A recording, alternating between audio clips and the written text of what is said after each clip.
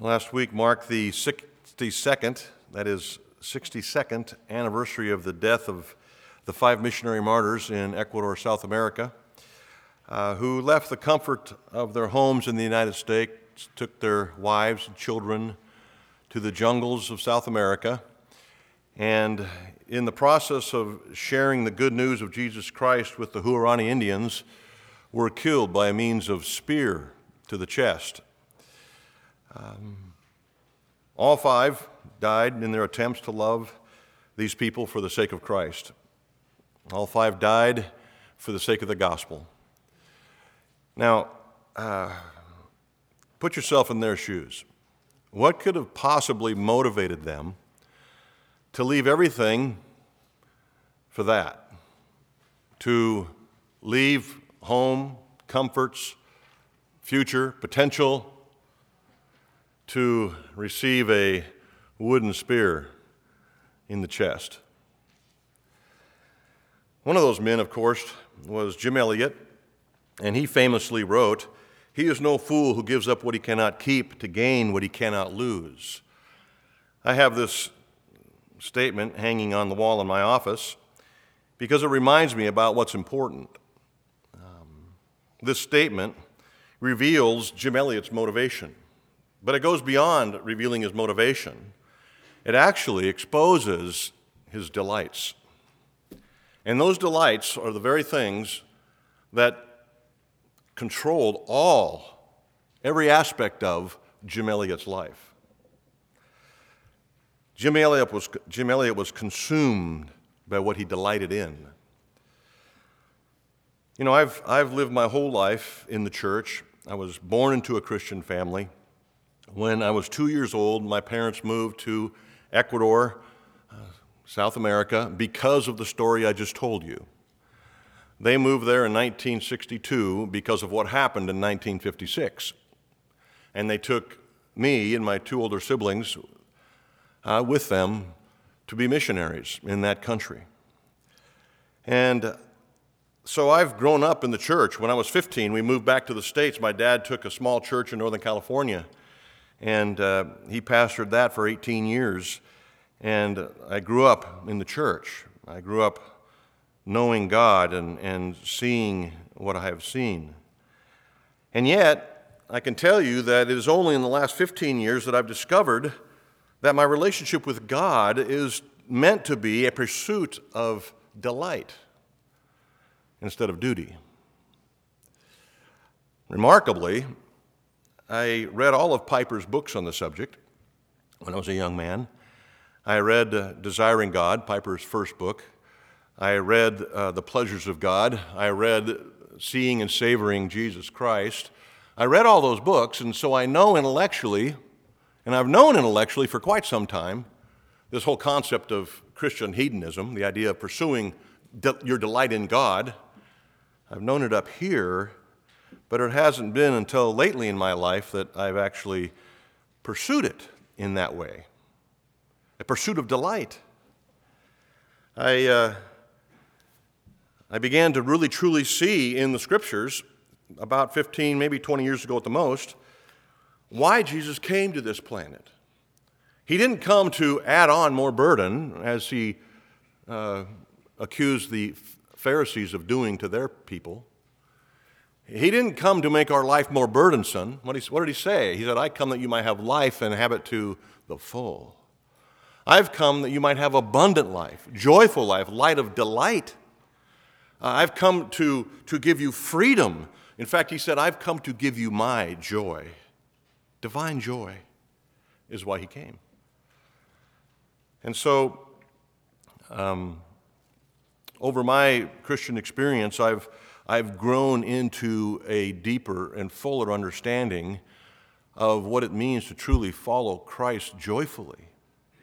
And I'm thankful for it. Now, I'm not saying to you that the Christian life is easy and a lazy stroll down the yellow brick road. I'm not saying that. I'm just saying that God is a happy God, and our pursuit of him is actually about pursuing true and lasting delight.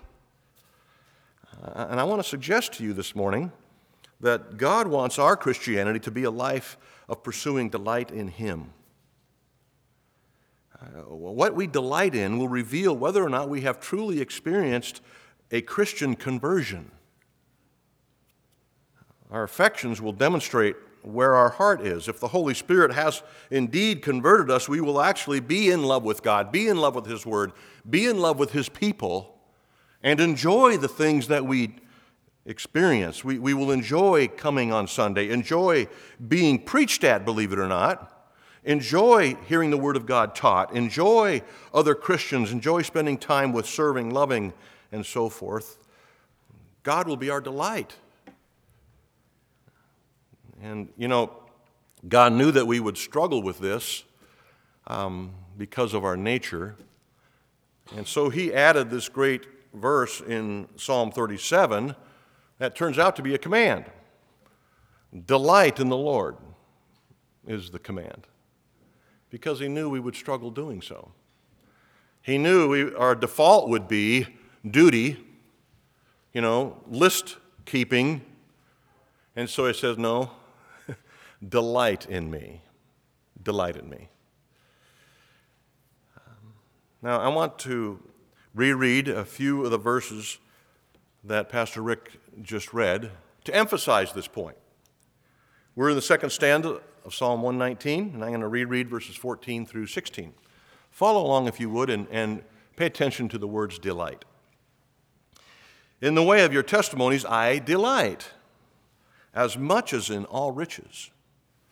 I will meditate on your precepts and fix my eyes on your ways. I will delight in your statutes, and I will not forget your word. As we've discussed for the past month or so, this stanza is about the pursuit of holiness. What does it mean for someone who loves God to pursue holiness? That's what this stanza is about. We learned that the pursuit of holiness includes seeking God with our whole heart, verse 10. It includes storing up God's word, verse 11, in our hearts, so much so that it flows out of us to others around us, like a river, in fact, verse 13. It flows out of us. But he concludes this stanza with something really important and very powerful. All this is to be done, all this is to be pursued in the context of delight. Delight in me. And I want to suggest to you that this delight is a very important piece of what it means to pursue holiness.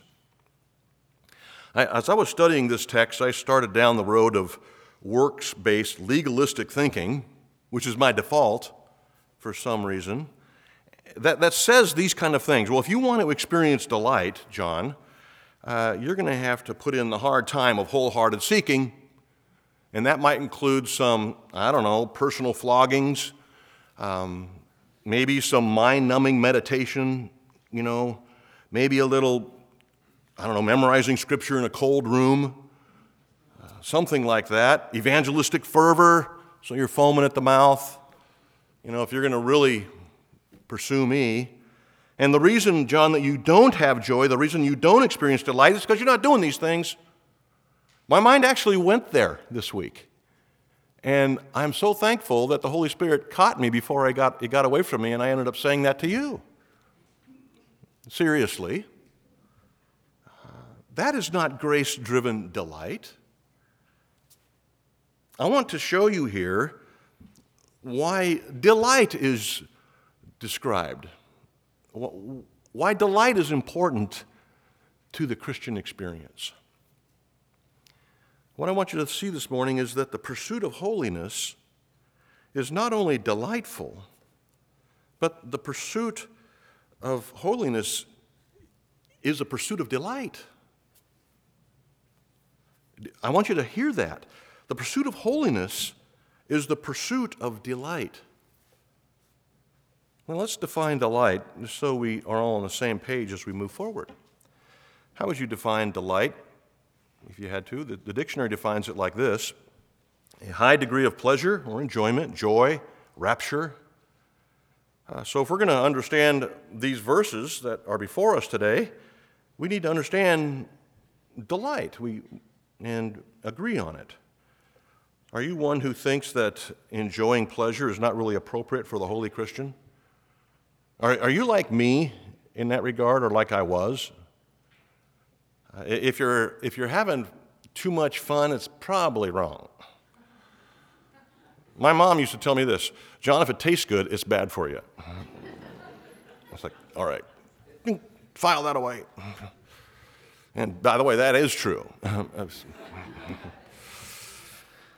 I think, I don't know, maybe not. But do you actually think that fun, enjoyment, and certainly pleasure really isn't associated with the Christian life? Then what do we do with Psalm 37:4? What do we do with Psalm 119, where this idea of delight is thrown into the mix for the Christian? And I think this is critically important, and it's a biblical concept that's not just isolated to the verses I've read. It seems to be ubiquitous in Scripture. How can I actually delight in God? Look at these verses again.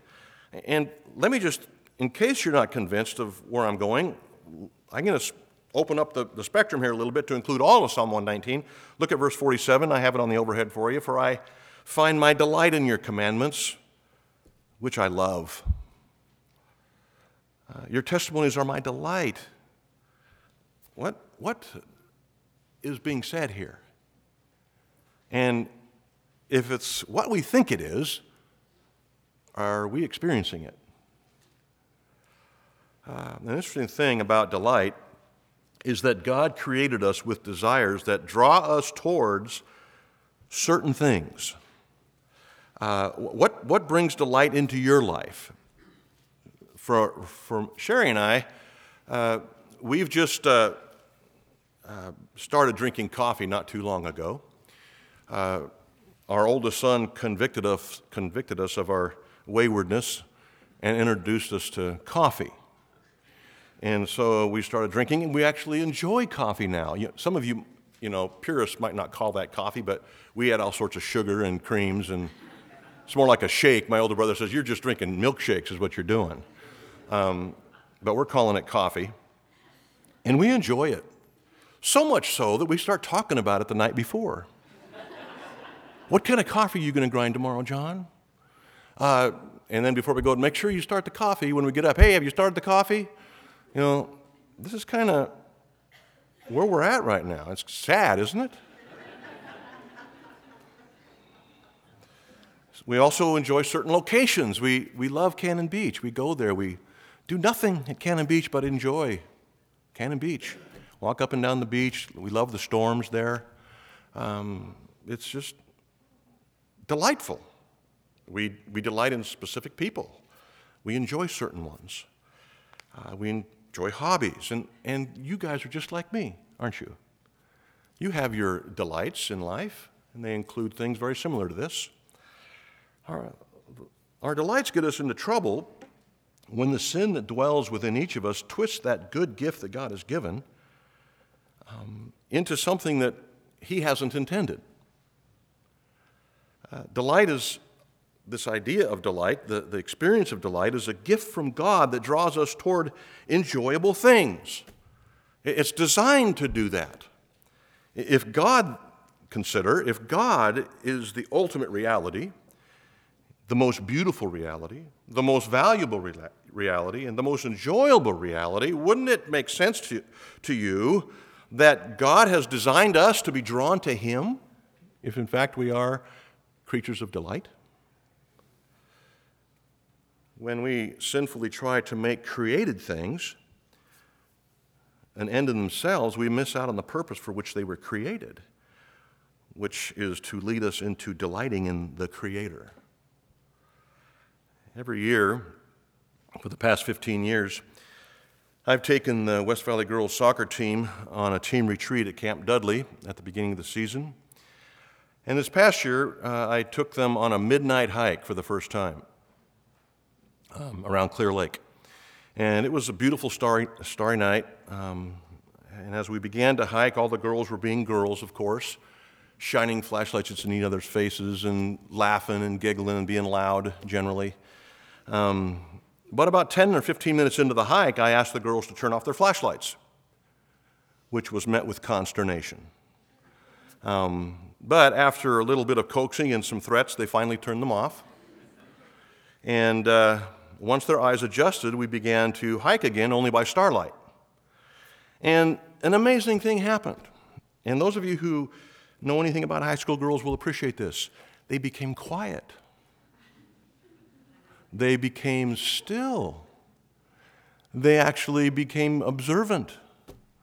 It was as if there was some kind of delight or awe that overcame them, because they saw something they hadn't recognized earlier. Stars.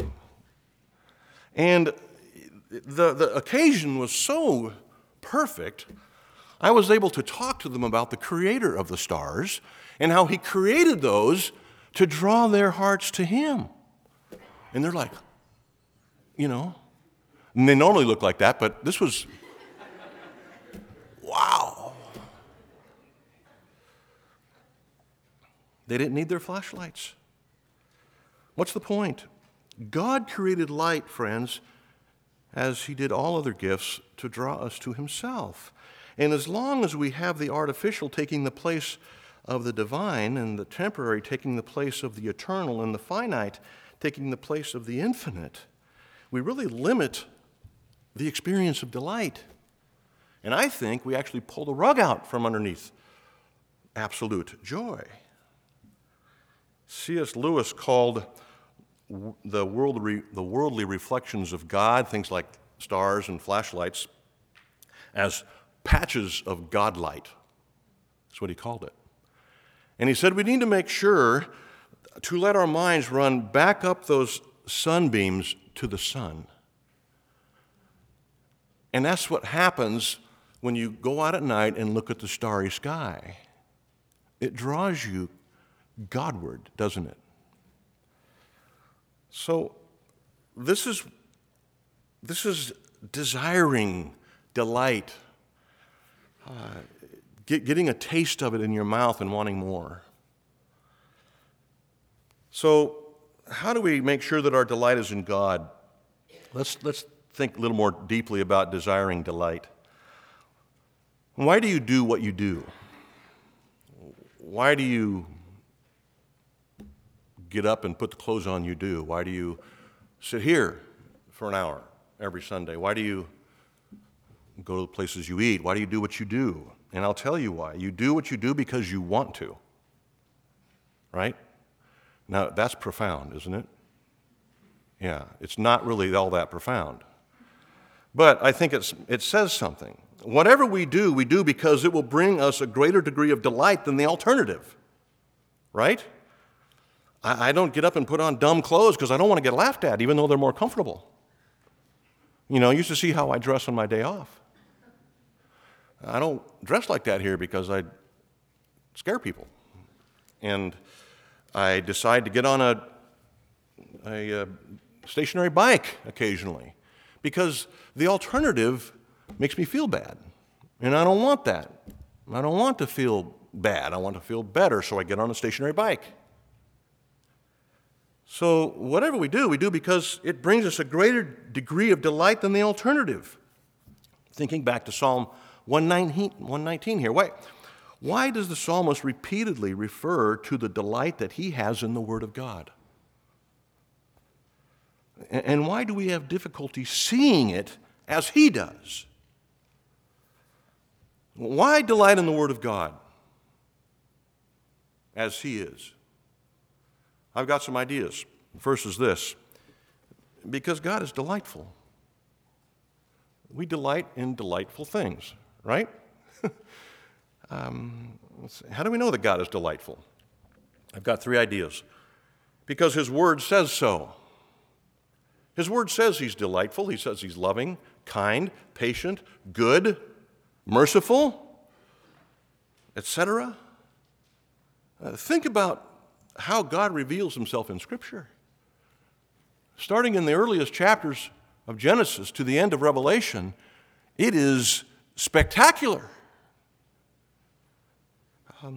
If you want some fodder for worship, read Jonathan Edwards' sermon on the excellency of Christ. And you will not get very far into that before you are in utter worship because of his descriptions of Christ Jesus. His word says he's delightful. That's the first reason he's delightful. Secondly, his creation says so. Look at Mount Rainier. Is Mount Rainier a description of the delightful one or not? Can you truly say that the creator of that is not delightful? How about a starry night, like the one I described earlier? Can you truly say that the creator, the author there, is not delightful? Or how about ocean life?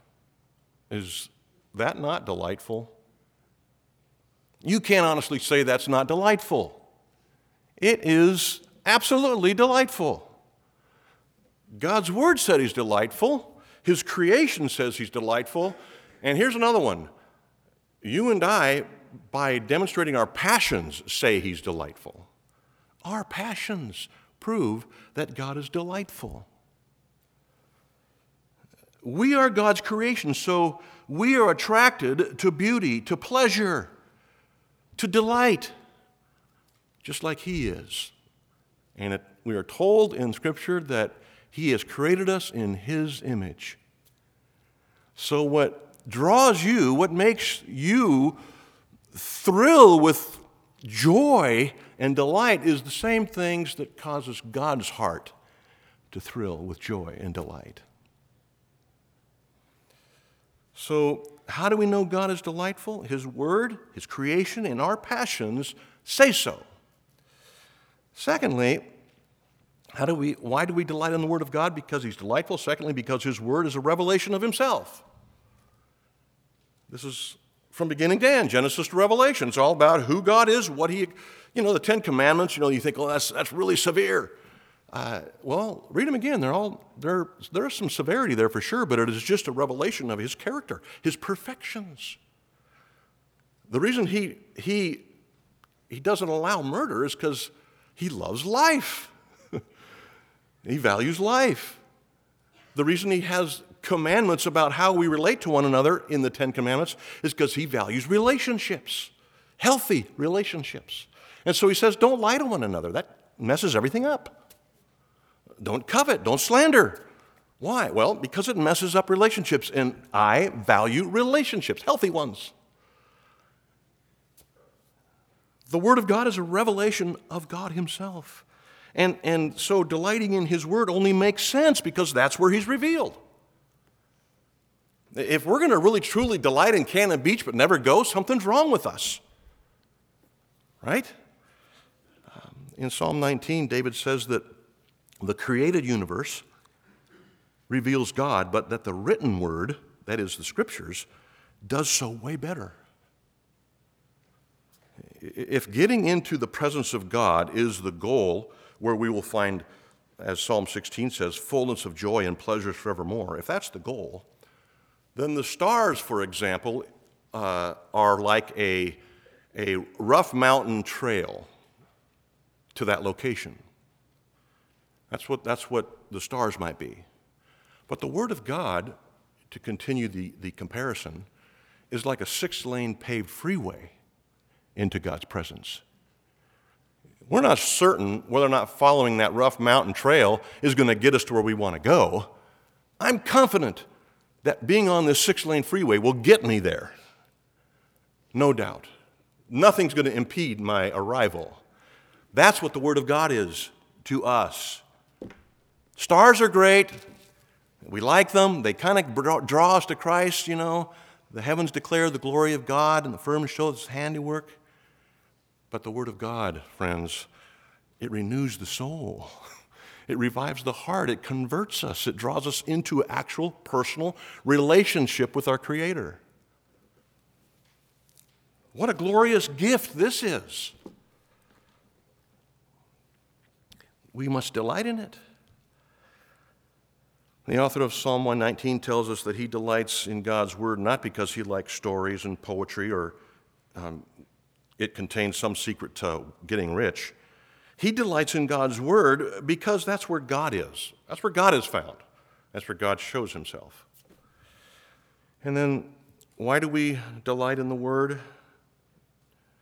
It's because we were created to be pleasure seekers. It's in our DNA. God is the happiest and most fulfilled being in the universe, and we were created in His image.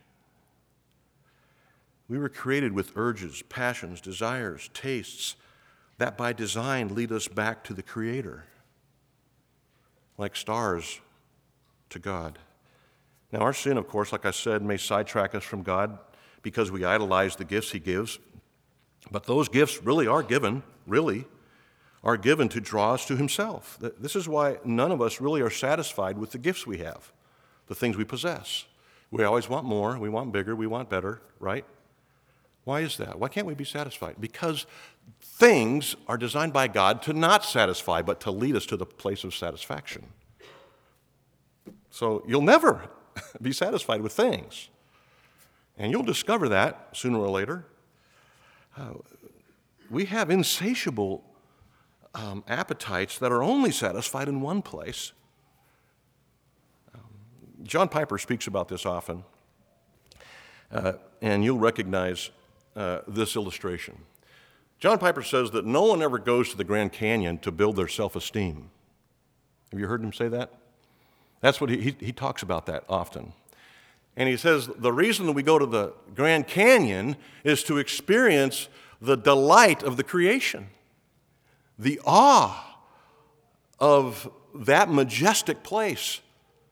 And yet, we all go there knowing that it might be a little bit dangerous to stand right on the precipice of that canyon and look over the edge, which is why they make railings. So how do we relate this to God? We know God is glorious and majestic, and we're a little bit fearful of Him for good reason. He's Almighty God. It says He's a consuming fire in a few different places. That's scary, right? How can we actually fearlessly enter His presence, seeking that source of joy and fulfillment and delight like He's designed us to do, and putting away our fears? It's by being convinced that He loves us, that He actually wants our friendship and has actually saved our souls. That's how. Even though He is a little bit scary, He's committed to us. He's more committed to our joy than we are. He actually loves us infinitely and woos us into His presence. So if we want to increase our desire and capacity for delighting in God, we must be convinced that He personally cares for me. Us, certainly, but for me. The Apostle Paul says this in Galatians 2, verse 20. I have been crucified with Christ. It is no longer I who live, but Christ who lives in me. And the life I now live, I live in the flesh. I live by faith in the Son of God. Now watch, who loved me and gave Himself for me.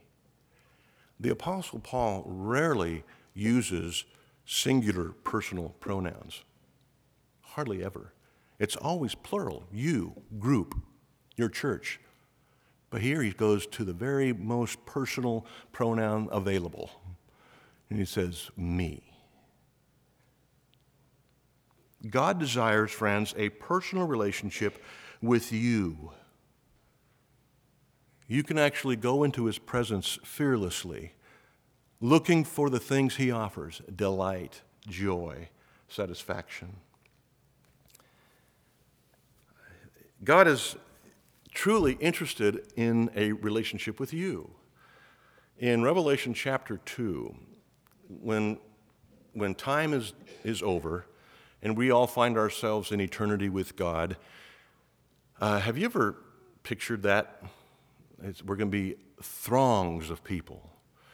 You think God's going to know me? It's like kind of being at a rock concert. That guy doesn't know me. You know, you're down here, but yeah, who is that guy? That's not the case in heaven. God actually can pick you out of a crowd and say, "Hey, Bob, how's it going?" What if that happened at a rock concert? Yeah, he knows me. That's how it is in heaven. And you say, how do I know that? Well, in Revelation chapter 2, verse 17, it says, when we get there, he's going to give us a white stone. And this is kind of a random idea from the Apostle John's pen. But he says that God's going to give each and every one of us a white stone with a name on it, your specific name, your nickname, that he's going to call you. And only you and him will know what's written on that stone. Yeah, like the inside joke that you have with that special friend. And you call each other these nicknames. And people that are in the group have no idea what you're talking about, but you're just thinking it's the funniest thing in the world. That's going to be the relationship you're going to have with God to the nth degree. He's going to have a name that only you and him know, and he's going to know it personally, along with everybody else in the room. He'll know your face. He'll know everything about your journey getting to heaven. He'll know everything about your likes and dislikes and what drew you to him and all those things. He'll know your history better than you do. That's the God who's wooing us into his presence. So let's defend this a little bit.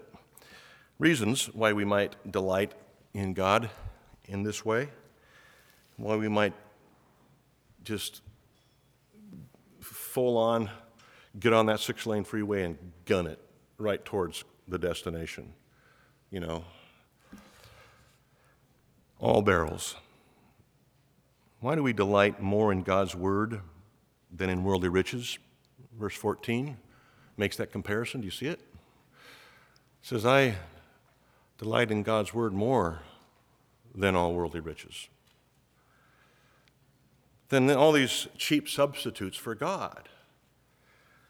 In Psalm 19, the author says this, more to be desired are they, that is God's word, more to be desired is God's word than gold or even much fine gold, sweeter than honey and the drippings of the honeycomb. And if you actually examine that verse a little bit, spend a little time thinking, it covers everything in life, everything. Sustenance, possession, passions. It's all there in verse 10 of Psalm 19. And it says, more to be desired is God's word than all of that. Why? Why is it more desirable to pursue God, delight in him and his word, than his gifts and all these things that the world has to offer, the riches, physical wealth? First is because it suits our nature to do so. Do you know that this is your new nature? When you come to Christ, there's actually something new about you that's different than it was about you. Our new nature is built by God and for God, a relationship with him, to delight in him, and that would be a natural thing now, whereas before it wasn't. Certain flowers grow better in certain regions, right? I don't know if you've ever been up on Rattlesnake Ridge, but you're never going to find an orchid up there growing wild. But you go up on a similar hill in Ecuador, South America, and you will see orchids all over the place growing wild. It's the environment that makes the difference. Your heart now is different because God has saved your soul. Your passions are different now that God has saved your soul. What you like and what you dislike, what you delight in, what you ignore are different now than what they were before. See, the non-Christian doesn't enjoy the things that we do. The people who don't embrace Christ don't enjoy the preaching of the word. They think it's an absolute bore. Why would you spend your day there? I've got better things to do, like clean out my garage, things like that. What we do here is foolishness to them, isn't it? Yeah. Why? We got a new heart. We got a different program going on here. We like things differently than they do. So we have a new nature. Secondly, because God is the reality behind the gifts. I said this earlier. Whatever it is that you enjoy in this life is a tool by which God woos you to himself. You enjoy family. Why? Who is the originator of family? The Father. He even calls himself the Father so that you'll see the connection. He is all about family. He wants you to trace your family, that sunbeam back to the sun. Trace that back to the Father. God is the creator and source of all things good that we experience. All things that we enjoy in this life are actually just a sample of the full supply in Christ. In the second half of verse 14, do you see the contrast there between God's word and earthly wealth? And he does that contrast because we all pursue riches. The question is, what kind of riches? What are the riches that you pursue? And your answer will let you know where your heart is. Jesus identified this very same contrast between true riches and temporary riches, or not true riches maybe. Things like cheap substitutes that we might exchange for God. In Luke 16:11, he says this, "If then you have not been faithful in the unrighteous wealth," that is, worldly riches, if you haven't been faithful in that, who will entrust you with true riches? There's the contrast. True riches, God's worth and the world's worth. I have a way to illustrate that for you, I hope, this morning that you'll see and appreciate. $100 bill, orange. Which would you rather have? This is not a trick question. $100 bill. Yes, because you can go buy as many oranges as you want with a $100 bill, right? Let's change the setting. We are all marooned on a desert island, no food, no water. Which would you rather have, a $100 bill or an orange? Orange. You guys are so smart. How come you came to that so quickly? What you value determines whatever it is you choose, right? If we're on a deserted island, we'll be fighting over the orange, not the $100 bill. So it depends on when you ask that question. My daughter and son-in-law, John and Michelle, are right now in the jungles of Papua New Guinea, thrashing down some jungle trail. And I asked John about this whole trip because I have a vested interest in this excursion. And I said, how are you going to get from village 1 to village 2 down to village 3, 4, 5, 6, 7, 8? And he's never been there before. He's got a map, a topographical map. He knows kind of ups and downs. He doesn't know any trails, none of that stuff. How are you going to get from here to here? He says, well, when I get to the first village, I hire a guide and he takes us to the second village. And then at that village, I'll hire a different guide and he takes us to the third village, and so on through the whole thing. I says, great. What do you pay him? Do you think it's this? You know what? He took a load of what I'm about to tell you to pay his guides, and it's not this. It's salt and matches. They want salt and matches to spend all day to travel between village 1 and village 2. Salt and matches. That tells you their environment has something to do with their values, doesn't it? They could care less about this. None of them want this. Since we are in Christ, friends, we have a new heart. And we value things differently now than when we once did. We were once in darkness. Now we're in light. Once we didn't know, now we know. Once we pursued things that were temporary, and the world values greatly. Now we don't. Right? So if you're a Christian and you don't value God or His Word or His people, what does that say? It says something about your environment, doesn't it?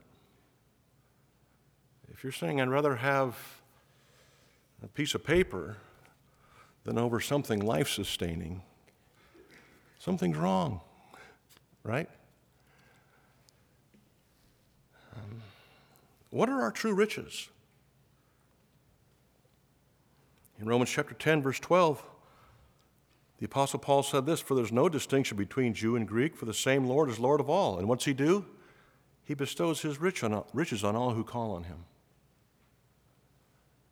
God gives His people His riches. Now, I have more notes that I can get into about what are those riches, but I'm going to stop here because I don't want to make you stop delighting in this sermon. But God provides for us the things that He desires us to pursue, namely Himself. And so I want to challenge you this morning to consider Psalm 119, verses 14 through 16, and see whether or not that delight is really the context in which you're pursuing holiness. Do you know why Jim Elliot went to Ecuador? It's because he delighted in God. He didn't want his name in the paper. He didn't want to raise his children in some other place than in this disgusting American soil. No. He would have loved to stay in the States just like we do and enjoy the comforts of what we do.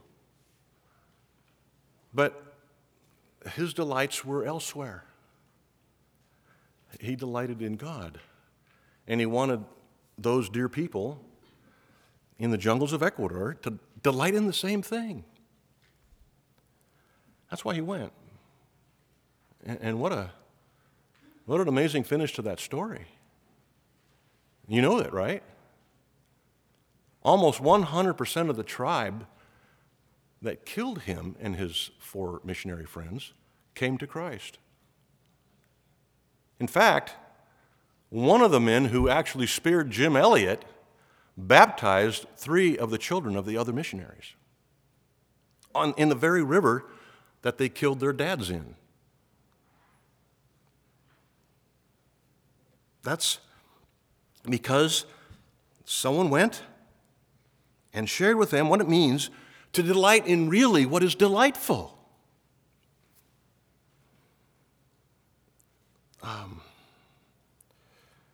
Friends, we have a God that loves us, that desires a relationship, a personal relationship with us. He wants us to delight in the pursuit of Him. He wants us to pursue delight, because when we pursue delight, it is actually a pursuit of God. And I want to just ask you if you'd make 2018 to be this year of pursuing delight in Christ. And you will not be disappointed. Obviously, it takes faith, a little scary at first, to give up all and pursue Christ wholeheartedly, 100%, pedal to the metal kind of thing. But my testimony to you is, and the testimony of those who have done that before, is it is well worth it. And He rewards you with more delight than you can handle. So let's pray and ask God to do that for us.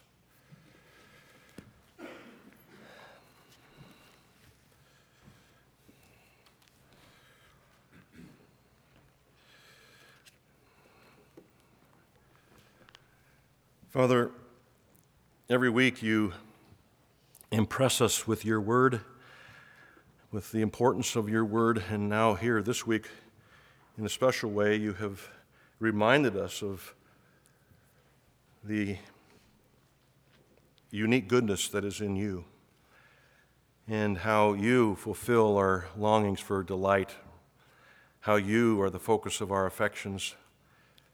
Father, help us to be a group of people who are not satisfied with lower level delights, but who are only satisfied with the true and lasting, eternal, infinite delight.